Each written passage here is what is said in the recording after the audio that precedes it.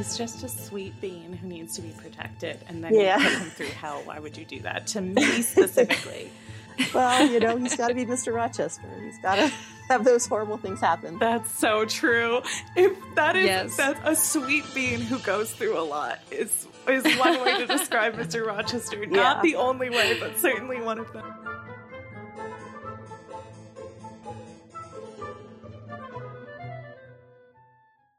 Lillian, hi. How are you today? I'm doing great. I'm so glad. I'm doing good too, and mostly because we have the honor of having a very special guest on the podcast today. Tracy Neis is here, author of Mr. R, which is her take on this wonderful story that we've dedicated our podcast to, and many, many, many, many hours of our life and attention and sleepless nights. So, Tracy, do you want to introduce yourself? Tell us about, who you are. Tell us a little about your book, and let's just start with that. Okay, hi, I'm Tracy Neis. I'm originally from Ohio, live in California now. First time I heard the Jane Eyre story is when I was a senior in high school. My friends and I were riding on a bus to Canada. It was a dead of night. We were telling ghost stories.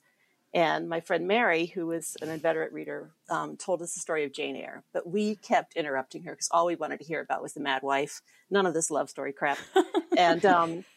And then fast forward a few years, it was the first time I read the book when I was 19. And I fell in love with it, and I reread it every year for many years. And then flash forward many years till I was in my 40s.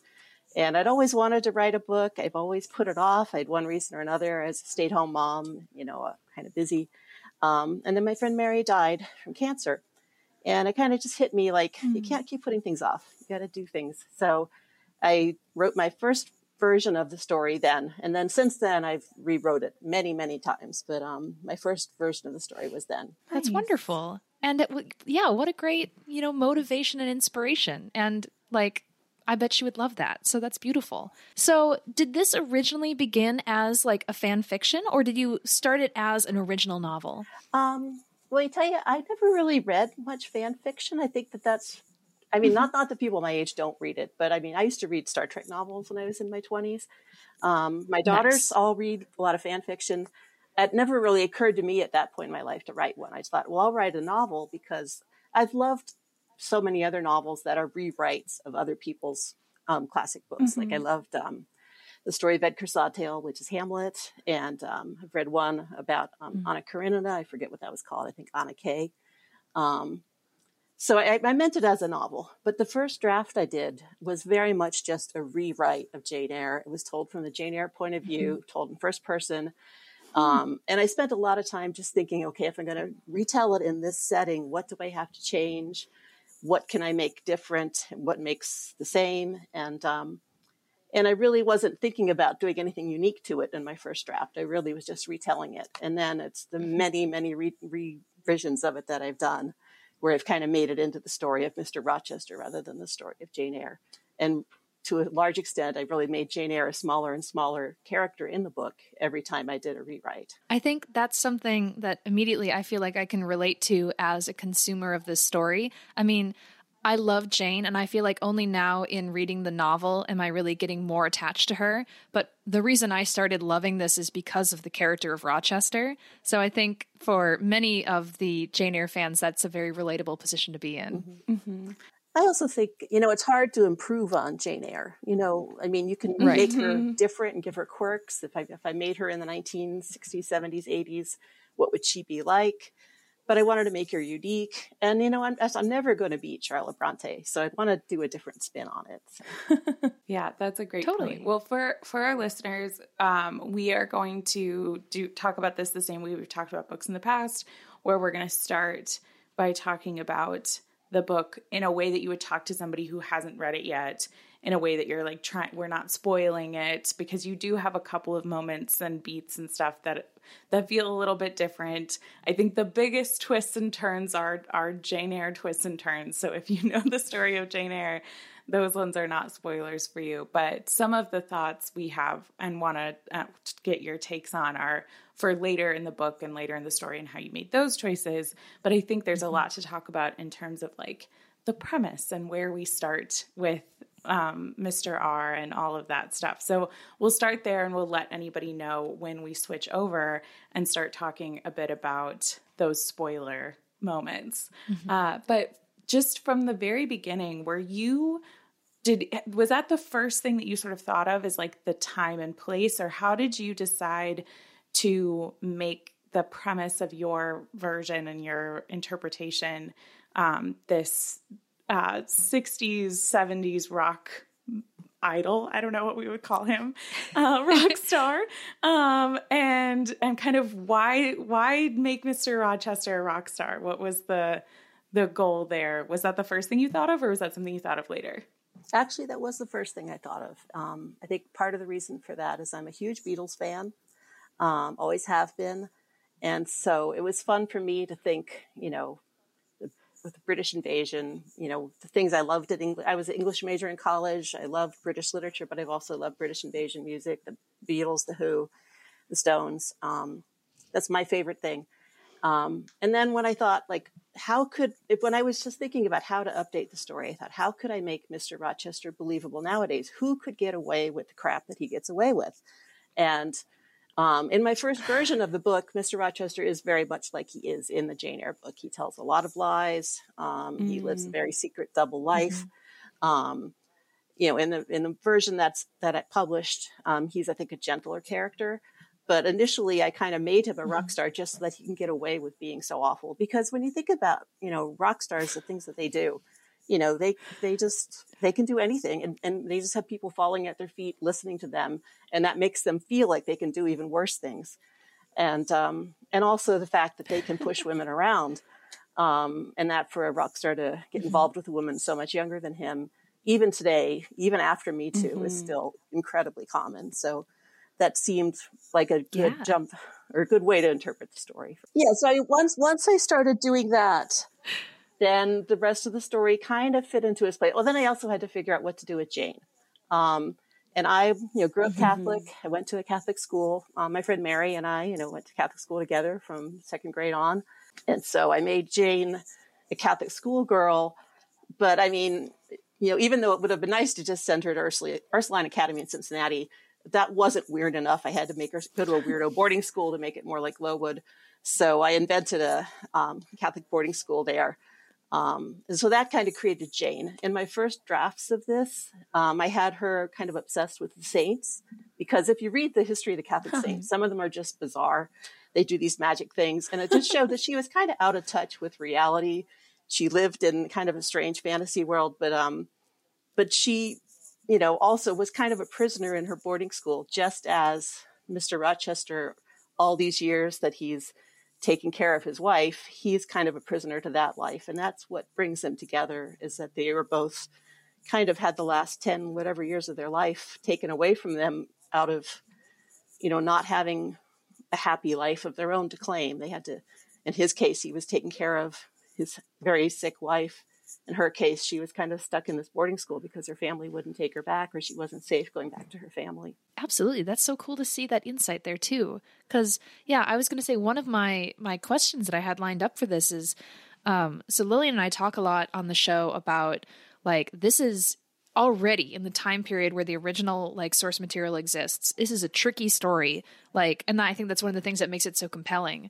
And so I don't know if you are familiar with many other adaptations of Jane Eyre, but we previously have had on the show an interview with a woman who did a modern day telling of it via YouTube web series. And that's one thing that we chatted with her is, like, how do you take that story and put it in a modern setting? And so, like, to have those, you've already kind of answered some of these questions, but what did you find was one of the trickiest, maybe like roadblocks or challenges when facing a modern adaptation for this tale? And then how did you go about addressing that? Well, one thing I did was set it in the 80s rather than today, because that was before there was cell phones and before there was internet. And so when Jane wants to find anything out about him, she has to go to the library and try to find, an old book or magazine. And of course, he lives in this small town in the middle of nowhere, so the library is very small.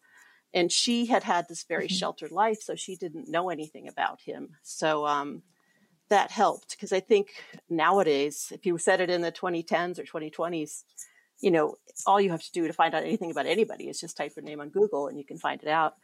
So that was one very conscious decision I made to set it then rather than now. But also for me and my age, that was, I kind of came of age in the 70s and 80s.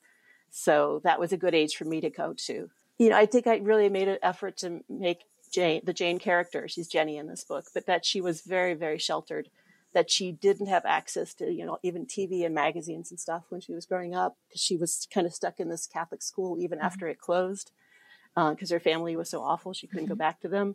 And yet she didn't want to be a nun, but she was stuck there and she was just kind of living there, helping out, but, desperately wanting to get away. And so for her first step going into Thornfield it's like the world to her. It just opens up everything to her. And even though it's a strange world, it seems so joyful to her that she's gotten out of the convent. And that kind of makes her kind of fall for Eddie quicker than she probably should. So obviously you've talked about the fact that your original drafts were very centered around Jane, and ultimately this became Mr. R's story. But can you explain a little bit about kind of how and why you ended up telling it from his perspective? Because you already said kind of up top, it very much became a story about Rochester, and we start with him prior to any of the things that we know of in the book. We start with him still kind of in the midst of his rock starness, meeting this other woman. And why did you choose to start there? And why did you choose to ultimately center your story around Rochester versus Jane? Well, the main reason I did that, after I wrote my first draft of the book, I thought, I really didn't think I would get it published, or I hoped I would, but I didn't know. But I just started writing sequels, and they were just for fun. And my second book was I'll retell Wuthering Heights. And so I told that from the point of view of the pianist who's in the band.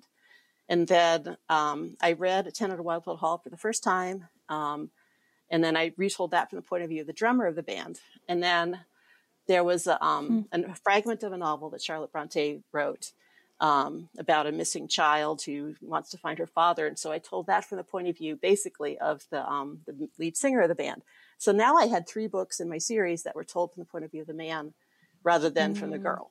So that was one main reason why I fixed it or changed it. But another one is I've always been a bit disappointed in when you get the whole Jane Eyre story, and then after the wedding and Rochester tells her, here's my backstory. And suddenly the book just changes. Instead of being an action, show, not tell, it's definitely a tell. She just sits there and listens to him go on and tell his story for like a whole chapter of this is how I met my first wife and this is what happened.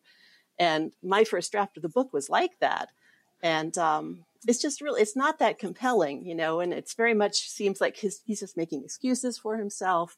He's just presenting her the story from only his point of view. So that's all she gets.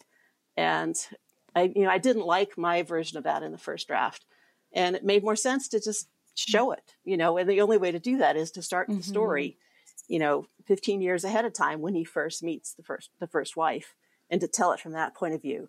But also, like I said, I was trying to make him a more sympathetic character and to show, well, I don't know. I guess I just wanted to make the first wife character a bigger character too. So that was another main reason why I had to kind of restructure everything. Absolutely. So I am so curious to talk to you about your take on Bertha, aka Roberta. Lillian, what do you think? Would this be best saved for spoiler section, or should we talk about this now? I personally feel for a Jane Eyre fan, this story is very hard to spoil, but I do want for people who are very sensitive to those sorts of things, I did want to give people an opportunity to just hear us talk about it a bit before we go into spoilers. But I also am like dying to talk about your take on Bertha. So we'll go ahead and start talking about spoilers here. So if at this point you are listening to this going, hold on, before you start giving away all the cool special secrets that Tracy has done to reinterpret this story, I'm going to go read it. I know for sure this story is accessible on Kindle Unlimited. It is also something you can purchase on Amazon. Are there any other places that you want to guide people to if they want to stop the podcast now and go buy the book, Tracy? Actually, right now you can only get it on Amazon. I initially did sell it to a small publisher, Mischievous Muse in California. And so that they printed a first version of it, which has a blue cover. And you might be able to find that through a bookstore and order it through a bookstore. I've played with it a little bit since then because they folded as soon as it came out. I got the rights back. And so the book with the orange cover is the one that I'm happiest with. And one change that I have made to it a little bit is that it's been printed since Me Too. And I just tried to make some of the bits a little more sensitive to that, just because there is a huge age gap between them and the job gap between them. So, but you can only get that on Amazon. So. Okay, sounds great. Well, so given that, we're going to spoil it now. So you've obviously paused, went and got your copy, read it. Welcome back to the podcast. We're so glad that you're back here now. But Piper, go ahead and ask you a question around Bertha. Yeah. Okay. So now that our listeners have read the book, or maybe not, but they are familiar, they want us to just keep going. So I think it's so fascinating, yes, that this begins the story is essentially told chronologically. Mm-hmm. So we get to see young Rochester, how he meets Roberta, how they fall in love, how they get married, how things kind of crumble, and then how he ends up deciding that he's going to essentially cheat on his wife with this young girl that he loves. So I'm so curious, because I feel like one thing that I loved about the first half of this book is that you gave so much time to Bertha and her story. She became incredibly real and relatable, for me anyway, reading this. So I'm so curious to know, I guess, first of all, when you read Jane Eyre or saw adaptations of Jane Eyre, what did you think of Bertha? And how did that take kind of help you decide to give her this moment in the sun that she receives in Mr. R? Well, I mean, like I say, my very first take on her was when my friend told us the story on the bus as a ghost story. And we were all like, we want more of the Mad Wife. Mm-hmm. She's always presented pretty much as just absolute crazy. And it's fun when you watch movie versions of it, just to see the various levels of crazy they give her. But she's very seldom ever shown in a sympathetic light in any of the movies I've seen. I have read a few books since then that present her in a more sympathetic light. Certainly Wide Sargasso Sea does, although I never really liked that book myself very much.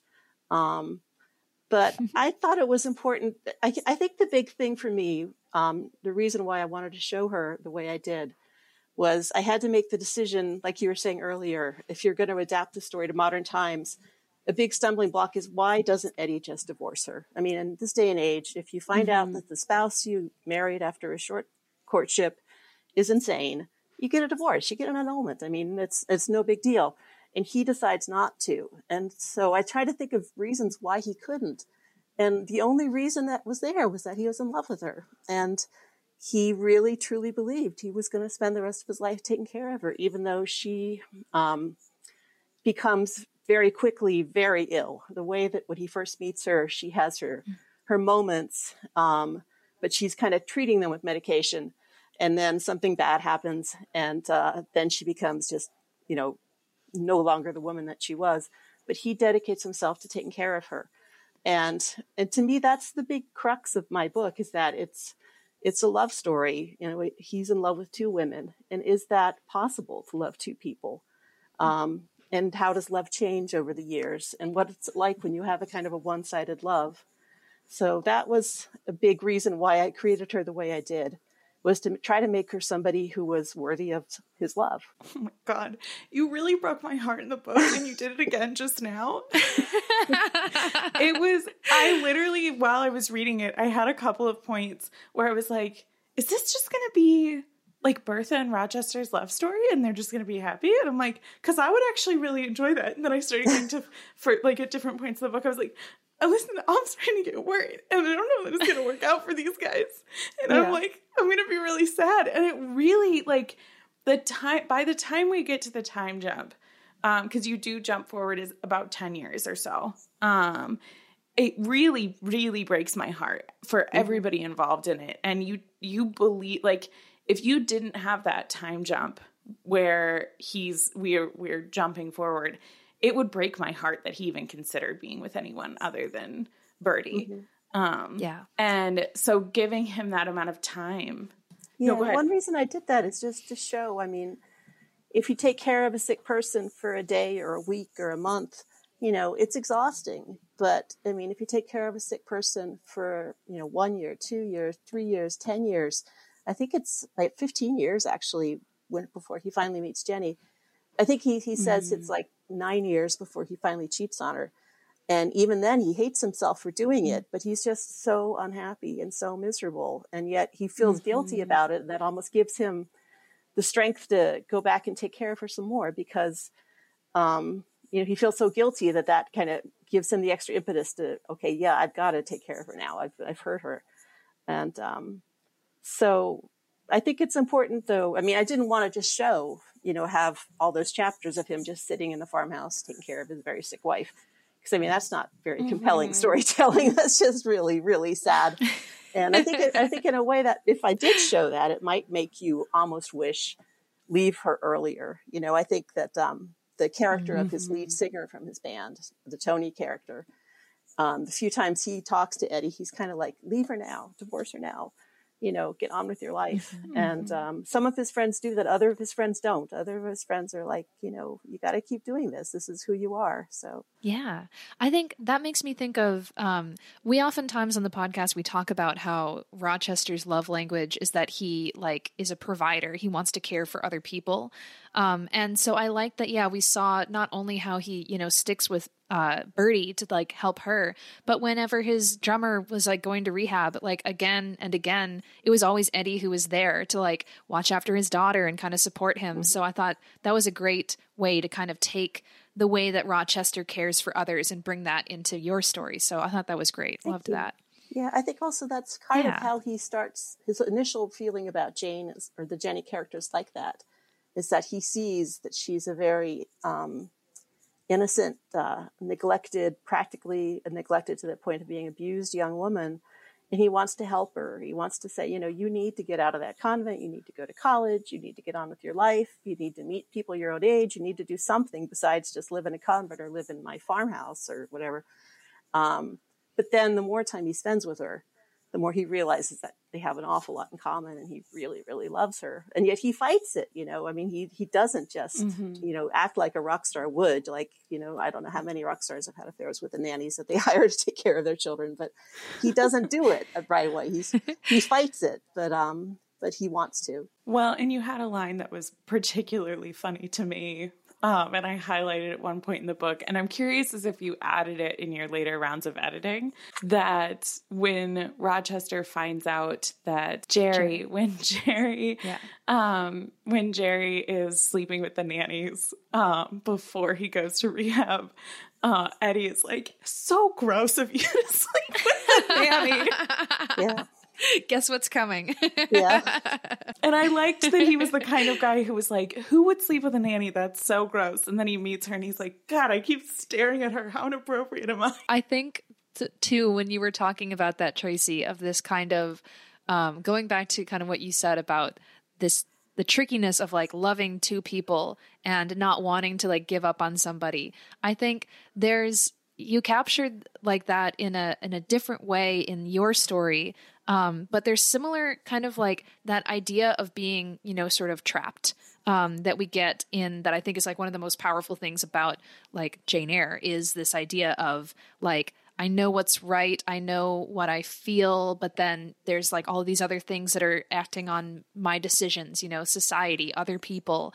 And then here now too, the fact that he actively loves his wife as well as this new person in his life, that adds a whole other layer to that. So that's a cool thing to have explored. It's a complicated story, you know, I mean, I guess as a contemporary reader reading Jane Eyre for the first time, you kind of wonder, why can't he just divorce her? How bad was it back in? I don't know exactly what decade it's set because it was written in the 1840s, but I think it's set actually in the 1820s. Maybe you know that better than me. But even then, I mean, you would think that he could have gotten a divorce back then. You would think, but he doesn't. And I think maybe that's just Charlotte Bronte's premise, you know, that she's just going to accept the fact he can't get a divorce, and so he's stuck in this marriage. I think it's come up in a few versions, and like maybe other podcasts that I've listened to on this topic, but there's something about the fact that because like the doctors knew of her mental state, that was the opposite. It meant that he could not divorce her. He could not abandon her. There was something about that legally, I think. And I'd have to do some research on it, but I think it had something to do with that, which feels counterintuitive nowadays. You'd be like, oh, well, this is a reason to like get divorced. Yeah. But I think also the fact that people talk about how they lock her in the closet or in the attic and what a horrible man he is to her. But, when you consider what the asylums were like in that day and age, I mean, at least she is well fed and well clothed and not, having cold water splashed on her and not living in a house with a lot of other insane people. So I think he tries to present himself as being merciful in his explanation to Jane why he did this to his wife. It's still really hard for a modern reader to believe that, though, because it just doesn't seem like a very kind way to treat his first wife. I think just in general, Bertha is such an interesting character, and that idea of like, what do you owe someone? Because I think even the situation, like we're talking about the idea of like, why wouldn't he divorce her? And I think even there's so many reasons, even with loving her, why wouldn't he leave her? Why does he still feel like he's married to her? Why all these things? And I think that brings me to one of the other big questions that I have for you around the book, which is the way that you interpreted or kind of reimagined Richard Dick Mason and John Reed and their sort of roles in this book, and bringing them really in the first chunk, we definitely see Dick as a villain, but kind of how John Reed ends up getting connected with him. And we see these like actual people manifesting as forces to keep Jenny and Eddie from being happy. So I'm very curious as to what that choice was like for both of those characters. Well, I guess I knew I needed a bad guy, and those were the bad guys in the book. So I figured why not put them together. And I think because it's a book about rock stars, and obviously rock stars deal with drugs all the time, even if they're not taking them, the people around them are taking them. But let's face it, most of them probably are taking them, or at least are exposed to them. It seemed like that would be the natural villain in a rock star's life is the drugs. And so to have drug dealers in cahoots with each other seemed like a good way to tie them into the story. And that also is, something that, as John Reed, I mean, Dick didn't necessarily sell to just rock stars. He sold to, anybody he could sell to. But John Reed, Jenny's cousin, was selling to college students, which is a more typical, low-key drug dealer, but that they would kind of somehow meet in Ohio. A little bit odd to think that they would do that, but why not have them do it? And so that would kind of unite. Why did you pick Ohio out of curiosity? Well, because I'm from Ohio. So okay, at the time that I wrote it, I sort of thought that. Yeah. At the time that I wrote California, I was like, yeah. At the time that I wrote it, I was going through a period in my life where I was very, very homesick. And also I knew Ohio very well, so I felt more comfortable writing about it. But in my first draft, the one that's told from the point of view of Jenny, when she runs away, she goes to California. And she just mentions that in the very end of this book, what happened when you ran away, because this one is told from Eddie's point of view, so we don't get to see all the stuff that Jenny does. But in the first draft of the book, when Jenny runs away, she goes to California. So she has a whole quarter of the book there. So that was kind of fun to have the two places that I had lived in be the two major places for the book. That was actually one of my questions too, because I had read your author bio. So I saw that you mentioned, the places you've lived. So I wanted to ask you, in your writing journey in general, I mean, what does it mean for you to draw from life experiences versus Googling or researching or just purely making things up? How do you walk that line personally when you write? Well, for this book, because it's a retelling of Jane Eyre, I didn't have to really worry about the basic plot points and making up a story. So it was just adapting a story that I loved so much. And it was kind of natural to stick it into places that I'd been to before. So a lot of it happens in Ohio, where I'm from. There was the bit in California that I cut out, but that I would know that place. And then the opening part happens in Europe, mostly in Munich. And I spent my sophomore year of college in Austria. So, and that's actually the year I read Jane Eyre. I was living in Austria. So I kind of always associate it with that. So that's why I have a lot of the German stuff. I didn't live in Munich. I lived in Innsbruck, but Munich was one of my favorite cities. So it was kind of a little more cosmopolitan. So to set the story there, that's where the band was kind of based out of. Rather than have them based out of Innsbruck, because nothing would happen if you were based out of Innsbruck. You just go skiing all the time. By the way, so one of the things that I was wondering, so obviously you mentioned at the beginning that you're a big fan of the Beatles and all of that. Given the time period when Eddie and the Pilots were supposed to be popular, did you have like a particular rock star in mind that you were picturing when you picture your Eddie, or like an actor, or was he just completely like an individual from your imagination? Well, I'd say, my first draft, the one that I don't really get into the band as much, my favorite rock star is John Lennon. So he had things in common with John Lennon. I wouldn't say I based him on him, but I mean, the fact that they're both the lyricists, that he's very romantic. But John obviously has a horrible temper and not always the nicest person. And Eddie's kind of the opposite of that. He's kind of very much a kind person. But the other members of the band, I mean, they have the pianist. There is no pianist in the Beatles, although several of them play the piano. And Jerry is an alcoholic. And I know Ringo did go through rehab for that, but he's not really like that. I think I just tried to make up a fun band. And cool. Basing them on somewhat, because like I say, I just put them into the other Bronte sister stories and the other novels. And so by the time I got to writing the draft of this book that I published, I've actually established the other members of the band a lot better. So, they're not really based on the Beatles, but I think that comes through. I think the fact that the sense of humor that the four members of that band had when they get together is something that I really wanted to try to find. Cool. That's awesome. Yeah, I definitely, when I was reading those early sections, I remember I actually said to Lillian at one point when we were chatting, I was like, this lady seems to know her stuff, because not that I'm an expert on this, but I'm like, this all feels very legit. Like, of just like the lingo they used and like the way that you talked about different elements of that kind of career and that lifestyle. It felt like you knew what you were talking about. So well done. Yeah, I mean, I used a lot of internet sources. It's funny, the first draft of this I wrote was in, I think, 2007, 2008. And I mean, I did have a computer then with internet, but I think, just by the time I got around to publishing this, 10 years later, this internet's so much faster and so many more sites and so much easier to get. So when it came to like writing English slang for this word, and I could type it, and then you could even like find like North English slang as opposed to South English slang for this word, and slang word that would have been popular in the 1960s rather than a slang word that would have been popular in the 1980s. It's all there online. So that's really a useful tool, which I don't think writers appreciate enough. I am currently in the process of editing my first book, and good. I've been doing the exact same. So good. I know it's not the right like time period necessarily, but I'm a huge Steven Tyler fan, so that's who I was kind of picturing as my Eddie. Yeah, I could picture Jerry in my head, exactly what I think he looks like. I really don't picture Eddie so much in my head, except that he has dark brown eyes, which are like my husband's. So.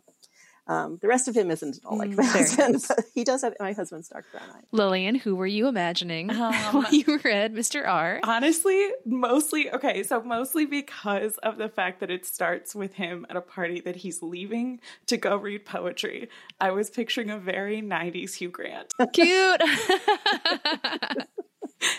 Love it.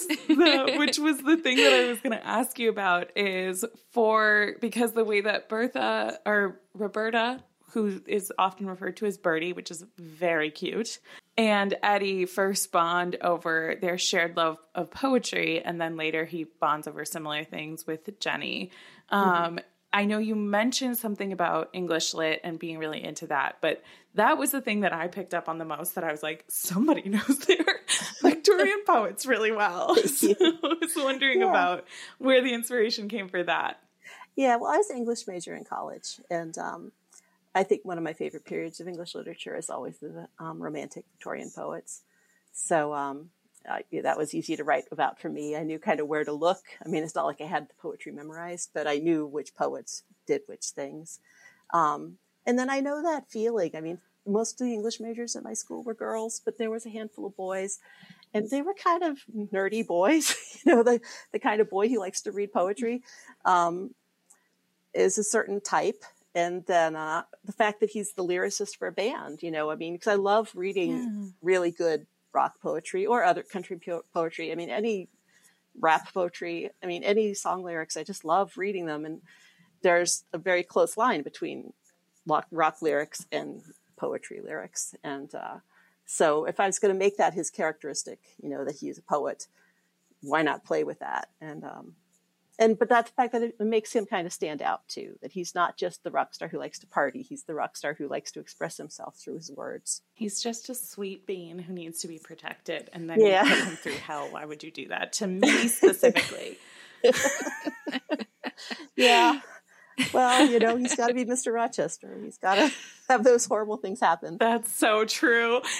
That's a sweet being who goes through a lot is one way to describe Mr. Rochester. Not the only way, but certainly one of them. Well, I think the first time I read the book, I was just drawn in. I fell in love with the love story. And it never even really occurred to me what a jerk he was. The first time I read the book, I was just, he's so misunderstood.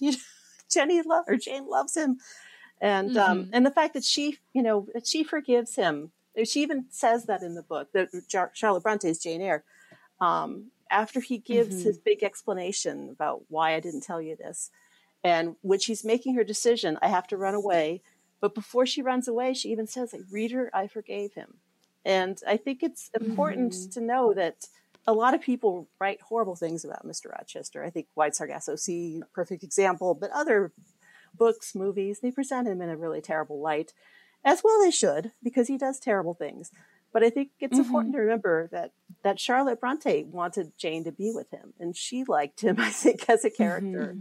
And so I try to keep that in mind, to make him lovable, and to make my first reaction to him was the book, the guy he is in this book, not like after I was older reading it, when I get my 30s, when I had daughters of my own, I'm like, oh God, your opinion of him changes when you have daughters of your own, but I wanted to make him more the likable one that I read when I was 19. So yeah, very nice. That's my reaction. My journey with Rochester has been the reverse. And you can hear my entire journey with how I feel about Rochester on this podcast, which is I didn't like the story of Jane Eyre because I didn't like Rochester when I started reading this. And it wasn't until I started getting more into some of the more sympathetic interpretations of him.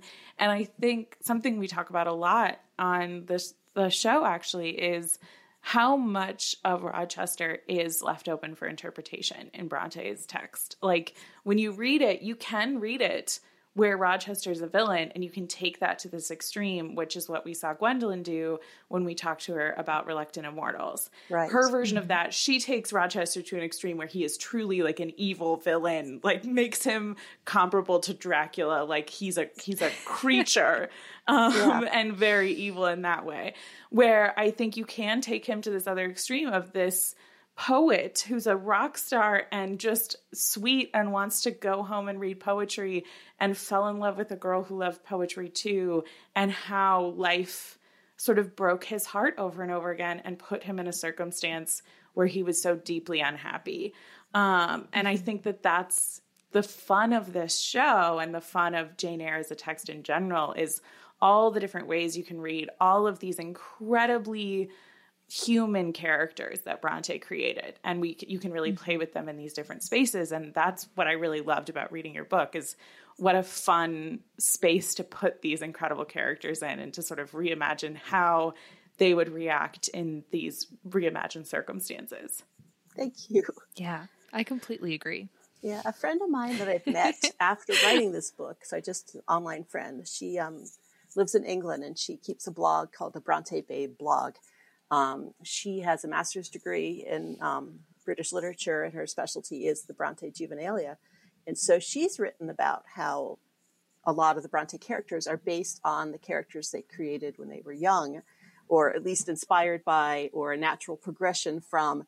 And I myself have not read much of the Bronte Juvenilia, but I know that some of the characters that Charlotte Bronte created in those, when she was just a teenager herself, she had these bad boys, and they were wicked bad boys. They were not like justifiable bad boys like Mr. Rochester, but you could kind of see the progression of her bad boys that she created as a teenager through the Mr. Rochester character that she created when she was in her, I guess, late 20s, early 30s when she wrote him. It's awesome to see that in her work, to see those characters evolve. It's awesome to see you take on the mantle of that as well and like evolve them in your own way too. So, and it's been so nice to have been able to read the story and see it through your eyes. So thank you again so much, Tracy, for reaching out to us and sending us your book. Because we just loved getting to explore this through this new lens. Yeah, absolutely. For people who got really excited about this and went and read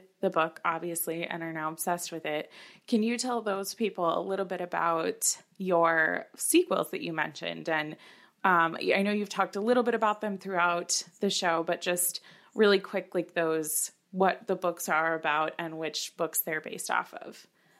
Okay. I'll tell them in the order that I wrote them, but you don't have to read them in order. Okay. Because they're not technically sequels.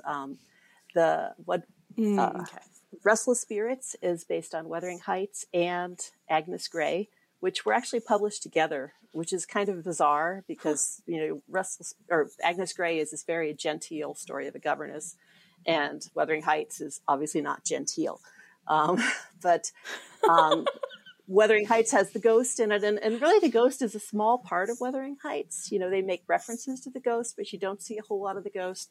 But I was always my favorite part of Wuthering Heights, so I made that a ghost story, and then I made Agnes Grey a ghost story, and I put them together, and that's the story of the pianist from the band who gets lost. He's at Eddie's house. He's driving to the Rock and Roll Hall of Fame in Cleveland, and he gets stuck off the road, and he ends up in this haunted farmhouse, and he meets Kathy's ghosts. So that's a fun story.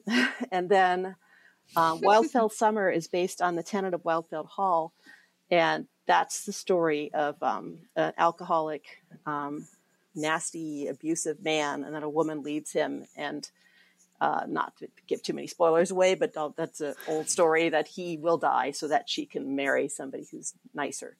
And so I couldn't just take my Jerry character and make him that character the way that I made Eddie, Mr. Rochester, because I didn't want to have Jerry die. So I had to have Jerry just make friends with that character. So I had Jerry taking drugs so that he could trip into the book and meet these characters and go partying alongside these Victorian gentlemen. And then he becomes addicted to imaginary laudanum. And so it's kind of, you're asking about which rock bands it's based on, even though that one is the most druggy of the books. It's kind of more like the Monkees than the Beatles. It's just a very silly book. It happens while the Pilots are on tour in 1967, and he keeps going out of the parties, the rock star parties after the shows, because he wants to go partying with his Victorian friends in his imaginary world. It's a silly book. So good. And then the last book is called Nowhere Girl. And that is based on a fragment of a novel. Charlotte Bronte wrote 2 chapters of a book before she died. And The Little Princess is kind of based on those 2 chapters. It's the story of a little girl at a boarding school whose family doesn't come to collect her. And then they have to find out who was her family. And so I took the lead singer from the band, and, lead singers of bands often become fathers to their groupies' daughters. So it's kind of that story. So I wrote all these stories, like I say, in between like 2007 and 2011 or whatever. And then I kept trying to get Mr. R published. And, I rewrote it completely multiple times from different points of view and whatever. And even after I found a publisher for it, they say, we love it, but, it was 450 pages at the time. I said, can't you just cut it down to 300 pages and add some stuff? Like, okay. So make it shorter, but with more. Yeah. So I did that. And then that did get published in 2018. And then, like I say, the publisher folded right away. And then the pandemic hit. And so I was kind of stuck at home.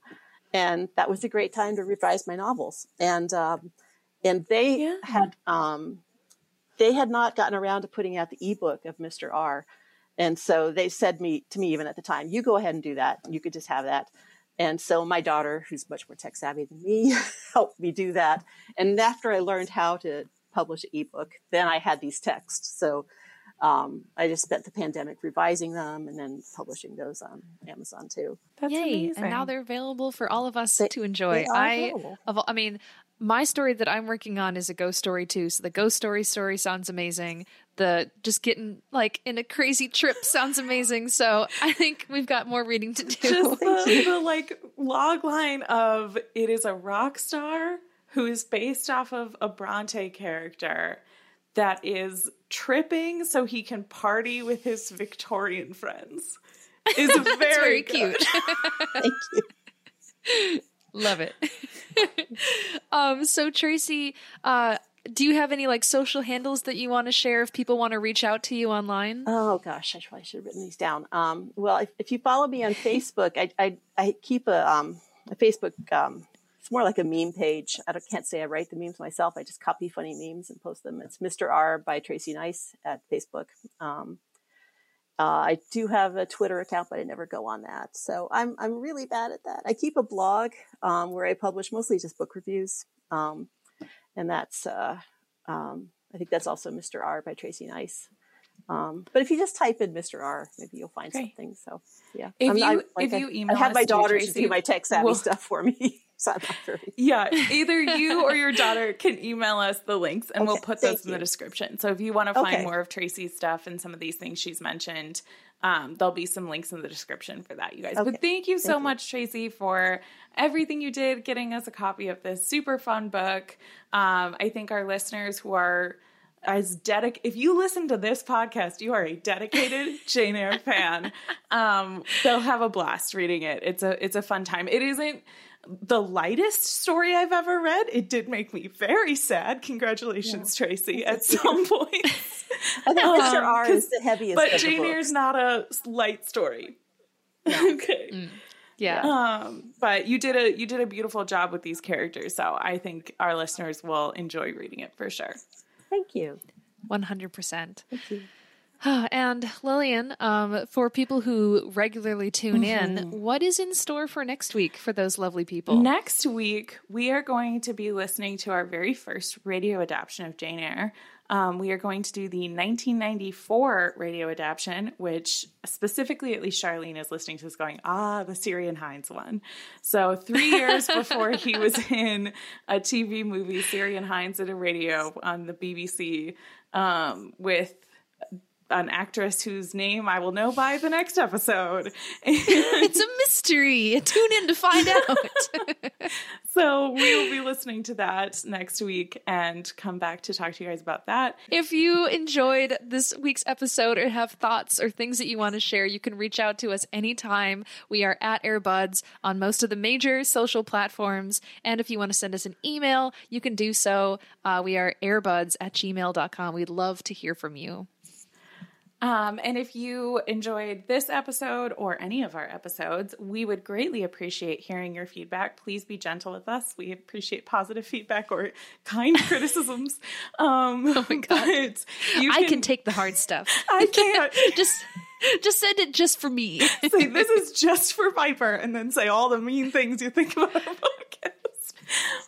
But if you like our podcast, it really genuinely helps us to get reviews. So giving us 5 stars or however many stars you feel we've earned on whatever platform you listen to the podcast on, maybe write a sentence or two about why you enjoy listening.